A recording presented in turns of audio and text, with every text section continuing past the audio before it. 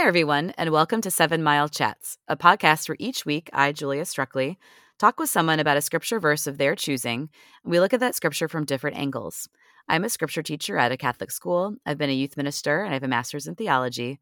But the purpose of this podcast is just to have a conversation about scripture and try to apply it to today's world.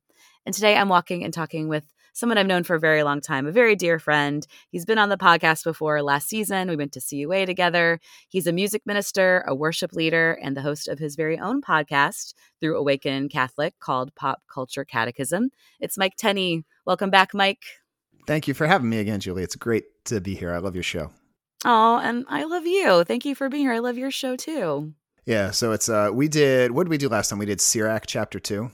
Is that what we did? Yep. Yeah. So that was a verse that was very close to my heart in college, kind of as I was hitting my quarter life crisis. And this verse is one that has stuck with me a little bit more as an adult, somebody working in ministry, somebody trying to live out my vocation and be faithful to it.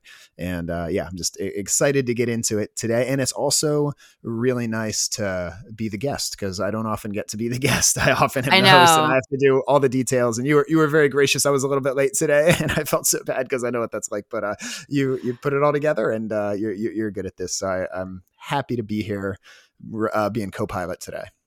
Oh, likewise, friend. I love it. It's obviously much easier when you have someone who knows the drill and we're friends and we've got this. This is what we do, right? So I'm excited to. We did Old Testament, like you said, last season. So I'm excited to dive into. We've gotten a lot of Corinthians recently, so it must be something in the water. So I'm excited to hear why you chose this. But is there anything else you'd like to tell us about yourself? I mean, I know all about you, but what would you like to share with the listeners? Yeah, so I'm from Washington, D.C., Maryland, but the Washington, D.C. area, and I went to Catholic U where I met lots of lovely people like you and found just a really vibrant faith community. I think a lot of us there kind of had the experience of in high school, we were like the church kid or one of a few church kids, and then we went to CUA and it's like, whoa, we're not the weird one anymore. There's so many of us here. And it was just like a vibrant community where we really grew and learned from each other, and a little bit of a bubble with the pros and cons that comes with that. But I just feel like I was so well formed there, and so many of those friendships have endured.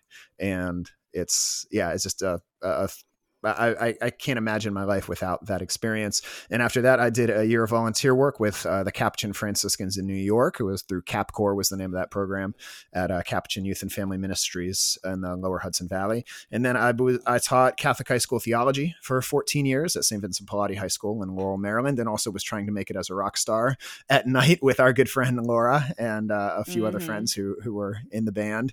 And you went to many of those shows and you were a big supporter of ours. And then I was doing worship leading often with you at lots of different events and speaking and giving talks at different youth events. And at the same time that the band was kind of moving on, going different directions. It wasn't like a big ugly breakup or anything. We're all still friends, but we were not playing with the band so much. I was getting more and more invitations to come speak and come lead worship. And so I started Mike Tenney Music Ministry, and it was really taken off over the past few years until I was discerning in 2019 as my wife was working on her degree, what would happen if I was a stay-at-home dad and stayed home with the kids. And she, her career is a little more lucrative and was able to better support the family financially. And I think my classroom skills have kind of uniquely equipped me for kind of running a household. And I think that's kind of cool. And it also kind of frees me up to do stuff like this and run my own show and keep doing music and speaking. And so that's what I'm doing. I mean, really, I'm a stay-at-home dad is my quote unquote full-time gig. But then other than that, I'm traveling, speaking, doing lots of online stuff, running my show Pop Culture Catechism, which you were on. You came on and we talked about Britney Spears and the Free Britney movement, which was one of my favorite episodes. I don't know if it's just because you're one of my I'm biased, but friends, I think we talked about some great stuff on there. So yeah. No, I mean, it's such a cool show. It's such a cool concept. But again, I am biased because I think you and I are so similar. We've done similar we have backgrounds in ministry, youth ministry, we've taught, but we also love pop culture and we love music and we love just being in the world but not necessarily totally of it. And this passage that you've picked for us today, you see my little funny segue you should there. mention that. Yeah, that was a great segue. Excellent. Thank you.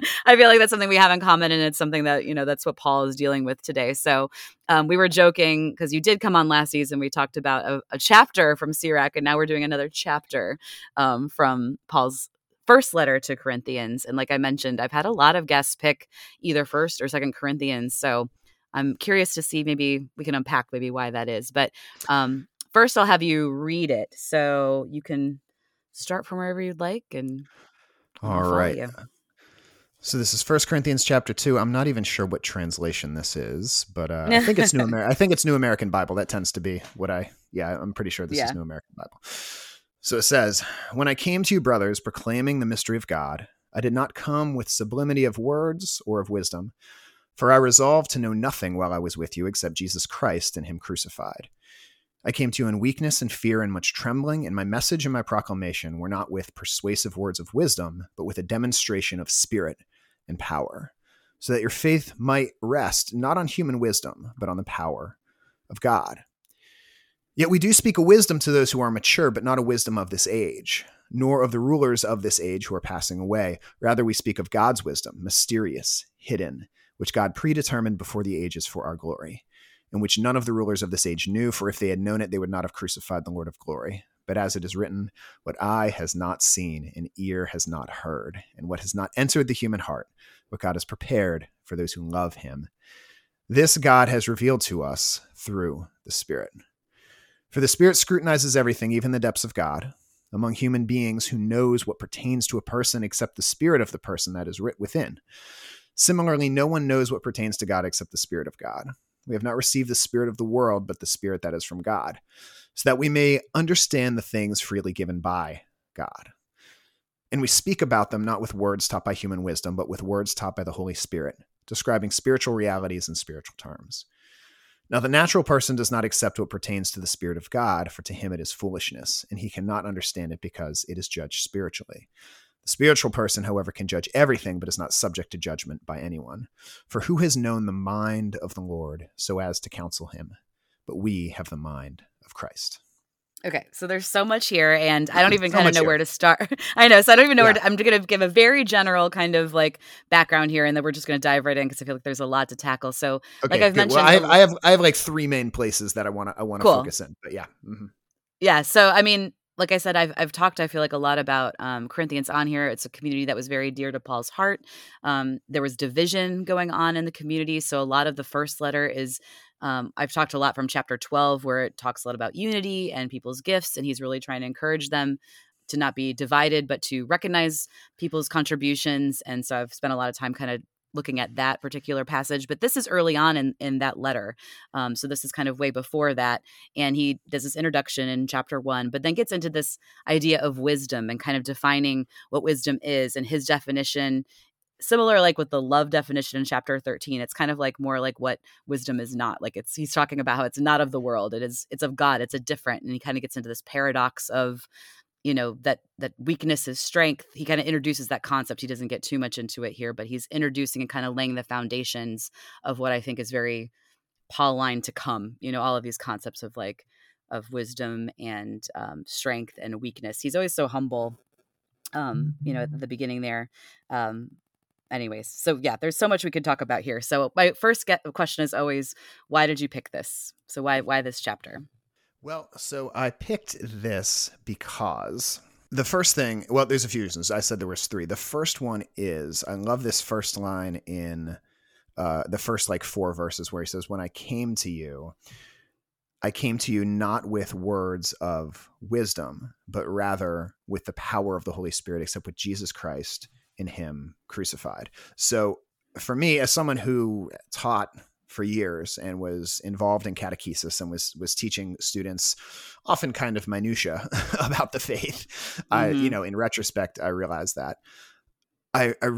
there's ultimately what we're trying to do is not just educate with knowledge, right? We're trying to build skills for discipleship. We're trying to equip students with tools that they can have in their tool belt. I would often talk about like Batman and his utility belt. We're trying to equip you with the things that you can take out into the world and use.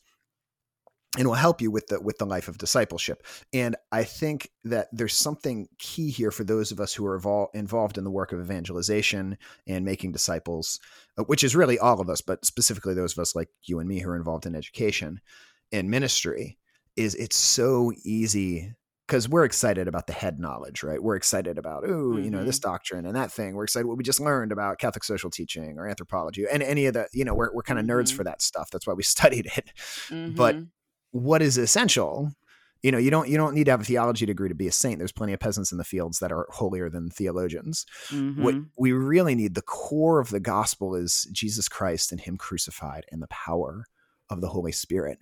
And so I came across this verse one time. I think I was leading a Kairos retreat at the time, and it just struck me to the heart that maybe I'm doing a lot of my ministry the wrong way. Maybe I'm focusing too much on the head and not enough on the heart, and too much on the knowledge and not enough on like what are the lived skills, what are the virtues and vices, and what are the experiences that we need to have? How can we gain that mind of Christ, as it says in the last verse of the chapter?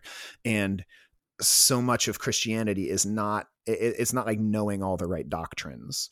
It's developing this mind of Christ. It's being, as St. Paul says here, a spiritual person, no longer just a natural person, but a supernatural person who the Holy Spirit just overflows within. I don't know if you're familiar with that. St. Teresa of Calcutta, Mother Teresa, she had a prayer that I came across in high school, and it's always been special to me, where she says, I'm paraphrasing here, but basically it's like, Lord, when people see me, may they see not just me, but you. May they really may I just be kind of a lens through which they can see, or a mirror in which they can see Christ. And I feel like that's a lot of what Paul is talking about here. He's like, look, he's talking to the Corinthians, who are Greeks. They know their philosophy, right? They're known for their philosophy the world over, even 2,000 years later. And he says, what I came to you with was not like Socrates or Plato or Aristotle. I came to you with this story of this guy named Jesus, who is God's anointed, and they crucified him and he rose from the dead. And he is God incarnate. And there's a power there that goes beyond mere wisdom and mere learning.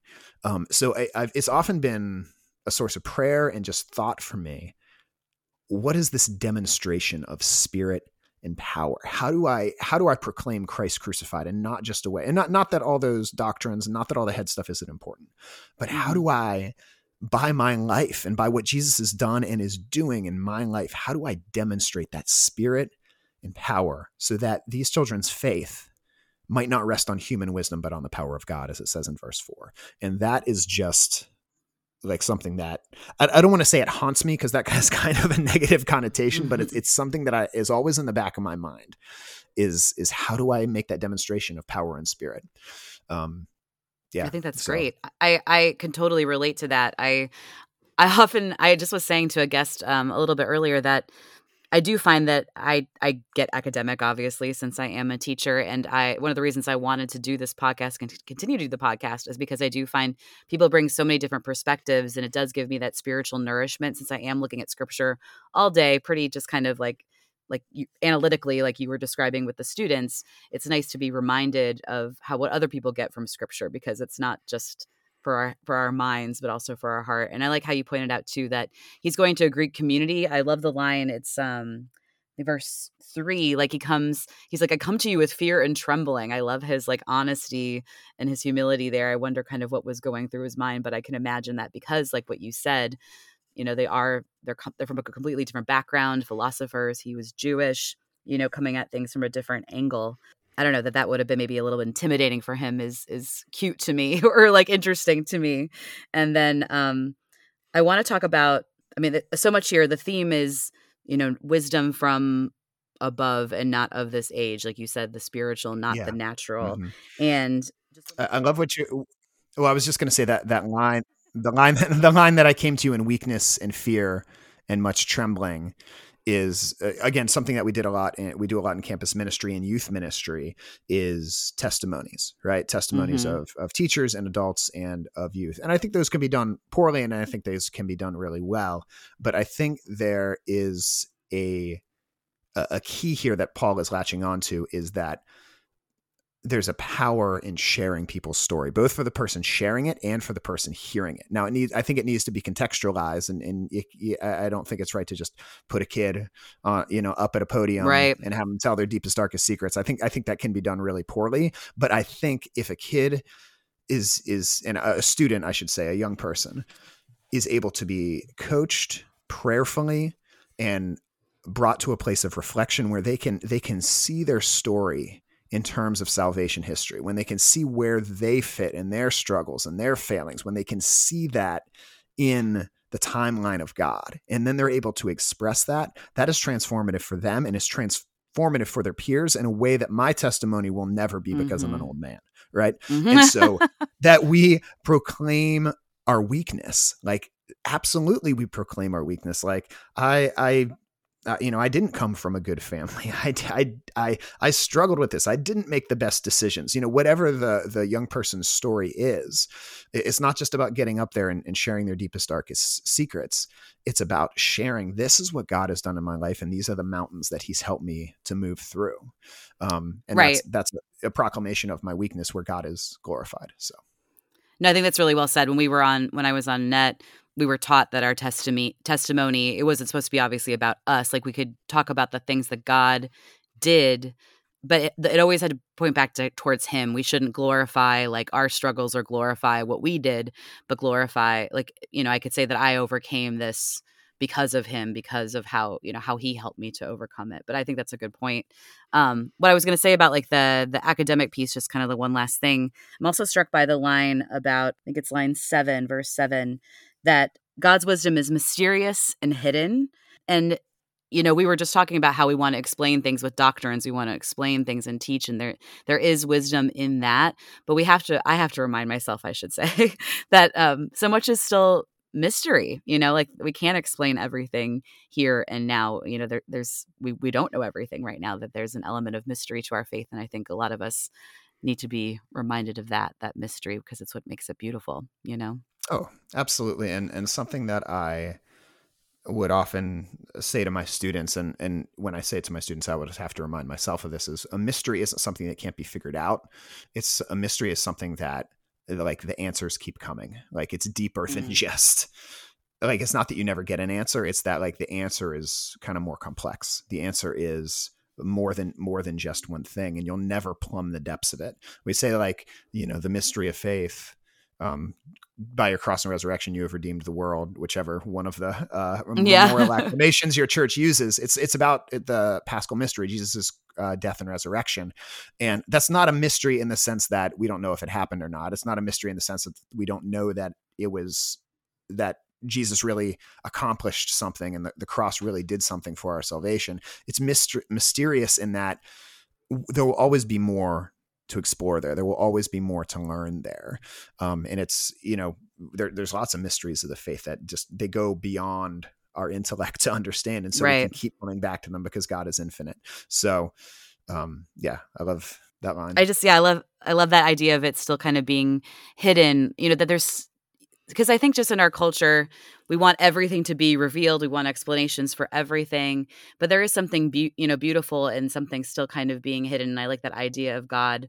Maybe we don't want him to hide himself all the time, but there's something beautiful in that, like, waiting to have something be revealed too as well. And there's a danger in feeling like we got it all figured out. Like, oh, that Bible verse about the camel going through the eye of a needle, and it's easier for a rich man to get through the eye of a needle or a camel to get through the eye of a needle than for a rich man to get into heaven. Like, oh, I know what that means. Like, no, you probably don't know exactly what that means. And that should challenge you. Like, Jesus's parables, like, if you feel like you know exactly what his parable means, like, maybe go back and look at that again. And that's why we call the scriptures the living word of God, is each time we read them in a new place in life with a new group of people, God can speak to us in new ways. And so I think it's a constant challenge for us as believers to not be thinking like, oh, yep, I know what that means. I know what that doctrine's about. I understand incarnation and the Trinity. And I think that's a real danger to think that we have it all wrapped up in a nice little box.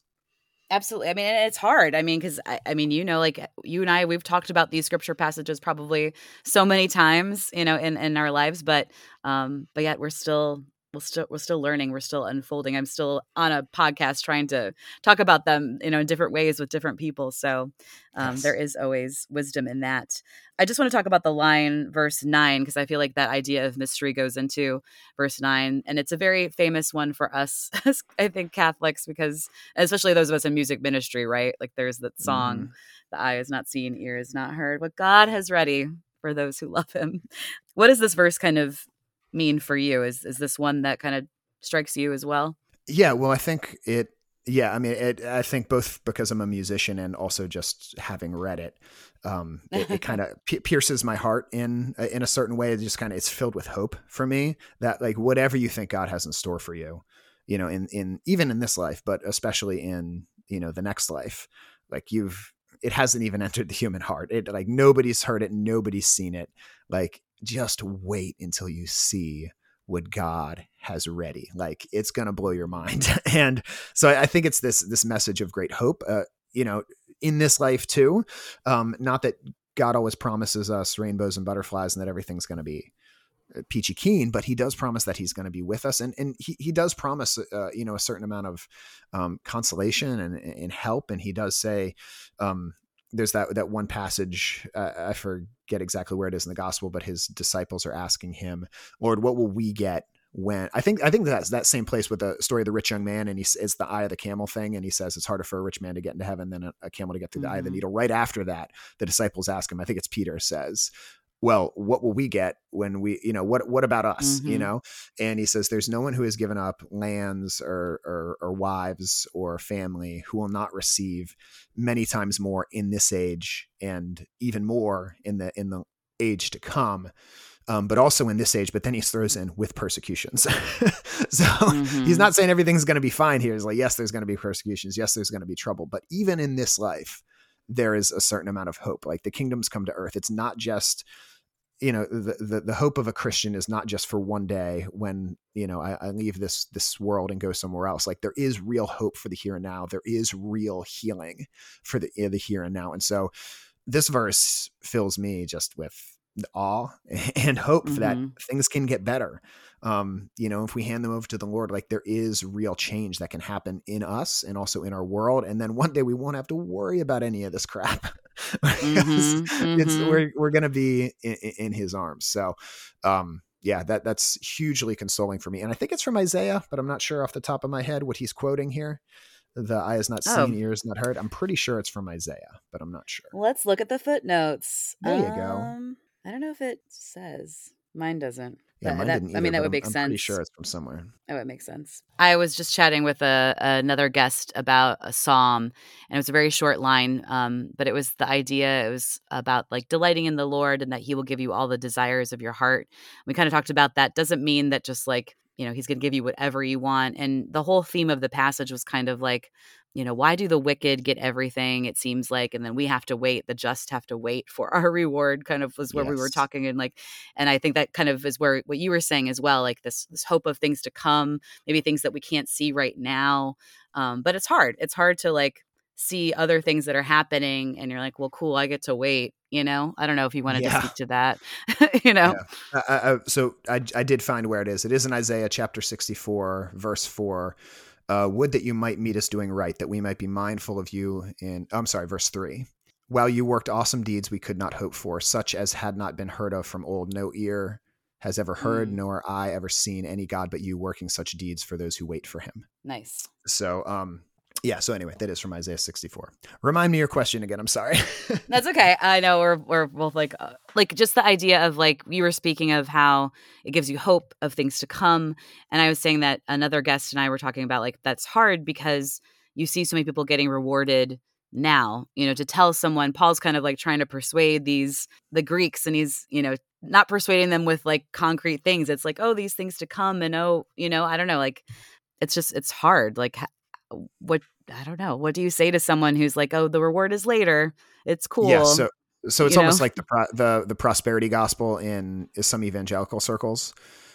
where, people like Joel Osteen, he's not even the worst offender, but there are some in like Protestant evangelical circles, some preachers who would say like, oh, if you give God your money, meaning if you give my church, if you give me your money, like God's going to reward you. It's the best investment you can ever make. And God wants to make you rich. Like, and it's really super sketchy and manipulative, kind of promising that in the here and now.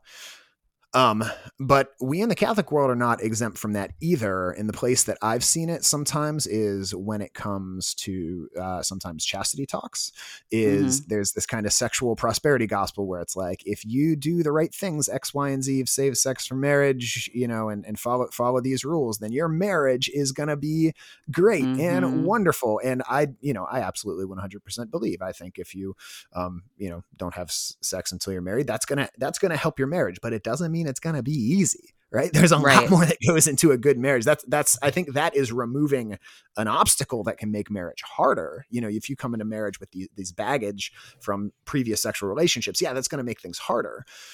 But one, it doesn't guarantee, just because you're a virgin doesn't mean you're a virtuous person, right? And two, just because you've made some mistakes doesn't mean you're like ruined and done forever. Like some of the holiest people I know and some of the holiest saints were people that made big mistakes sexually. So, but we do kind of have a version of that in Catholicism with, or even liturgically, if you follow this devotion, if you really prayed the rosary, if you did the right novena, then you will get XYZ from God. So there are little versions of that in Catholicism.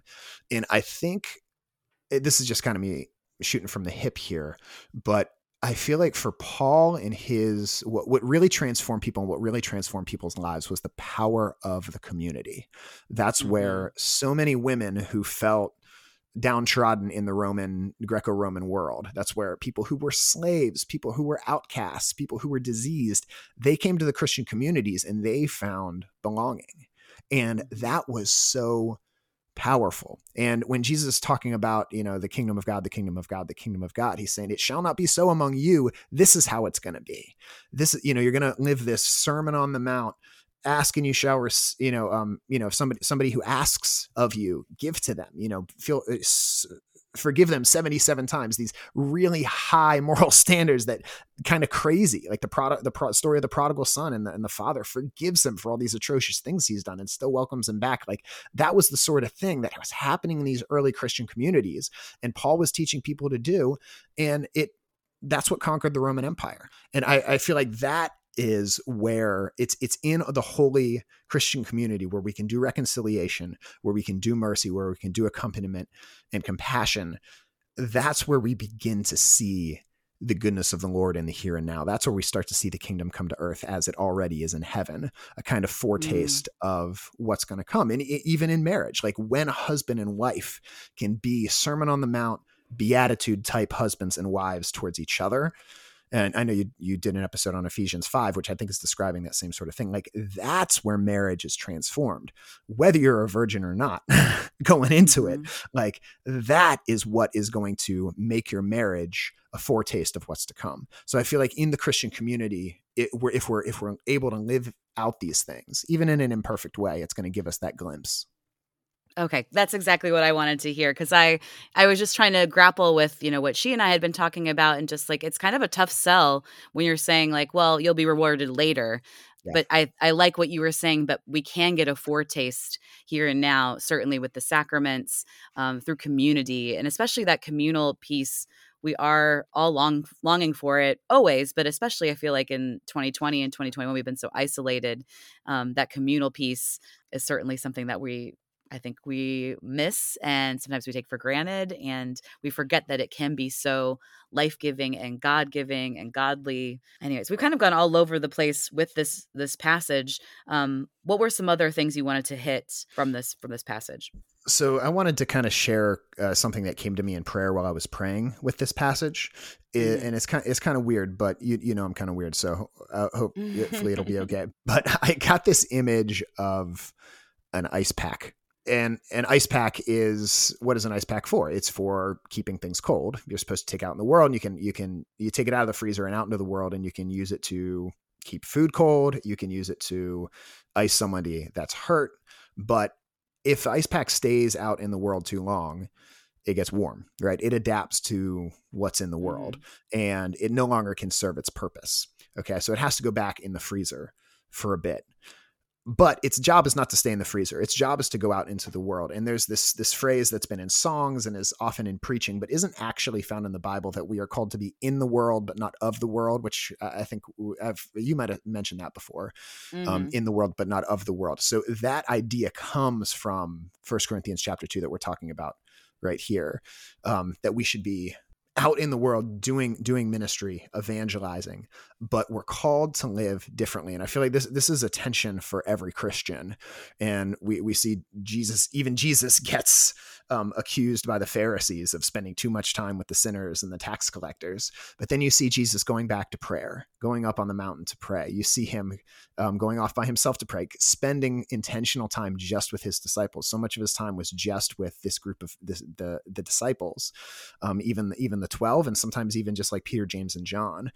He was going back into the freezer, right? And I feel like we as Christians, we were kind of talking about the CUA bubble before the Catholic U bubble. There's a place for the bubble, right? The bubble serves a purpose of formation, of identity. It reminds you of who you are, and it strengthens you. And so like the sacraments, scripture, all of those things, and especially the community, doing those in a loving community that might not be perfect, but is trying. Those are refreezing us, right? And those are re-equipping us for the mission. But then we can't just stay there, right? We're not called to just like live locked away. Maybe some people, that's a special vocation for them to live a cloistered life or something like that. But all of us at some level are called to go out and minister. The ice pack isn't doing the ice pack's job if it just stays in the freezer all the time. We're meant to be called out into the world, but the ice pack can't do its job if it stays out in the world and takes on the qualities of the world. It needs to go back in the freezer and remember what it's for. And I feel like we're the same way.